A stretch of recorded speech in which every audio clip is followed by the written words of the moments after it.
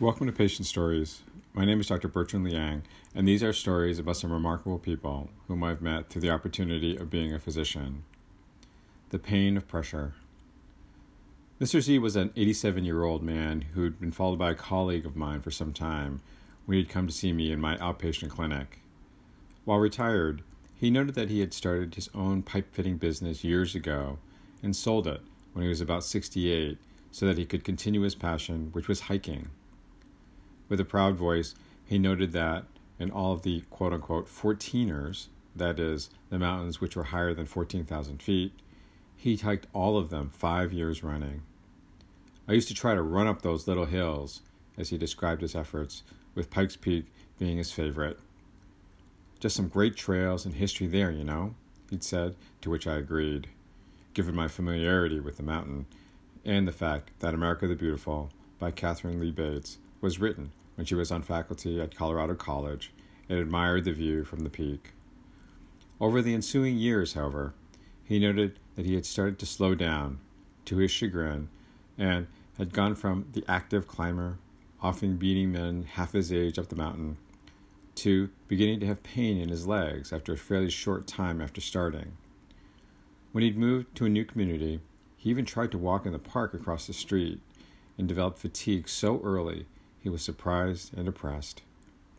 He stopped regularly hiking and just continued to work around the house, but noted that his ability to ambulate and stand for any amount of time was decreasing. Over the past year, the patient then noted something that had never happened before. He'd become incontinent of urine, to his extreme embarrassment. "I can't hold it in at all. When I have to go, he said, unhappily. I gotta wear those darn diapers like a baby." "Well," said the patient's wife, "it's not that bad. Sometimes you catch yourself," she said sympathetically. "But you have problems now with some other things." I asked the patient's wife to explain. She noted that Mr. Z's attention span was essentially zero, and he tended to get distracted with almost everything. When he did things, most of the time there was a trail of unfinished projects or needing some things to be cleaned up. He never used to be like that, she noted. He was so meticulous about things, even after he retired. But now, you should see his workshop. What a mess. I asked Mr. Z about this, and he was somewhat dismissive. "I just get interested in doing other things." When I examined Mr. Z, he definitely had challenges in his mental status, with difficulty paying attention, doing several step commands, although his language was perfectly fine. His walking was, quite frankly, characteristic. It was as if he couldn't initiate steps, and when he did, it was like his feet were attracted to the floor like a magnet, with small steps, just barely bringing them up above the floor. He almost looked like a human robot, waddling from side to side to get himself to move forward. When trying to turn, the patient essentially marched in place with many steps in order just to move from one direction to another. Finally, he showed some instability to balance when jarred in his shoulders, something called postural instability.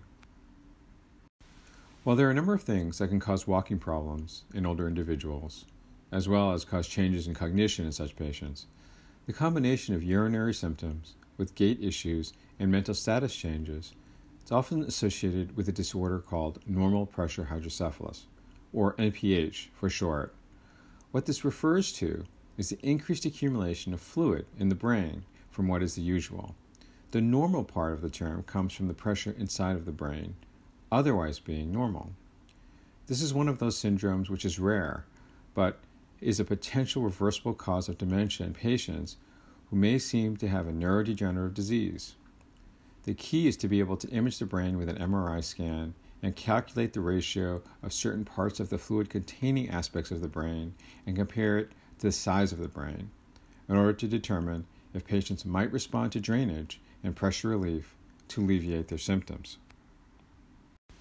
I discussed this with Mr. Z and his wife and noted we would first need to obtain an MRI scan of the brain and, if suggestive, then do another test with draining some of the fluid through an approach from the lumbar spine area.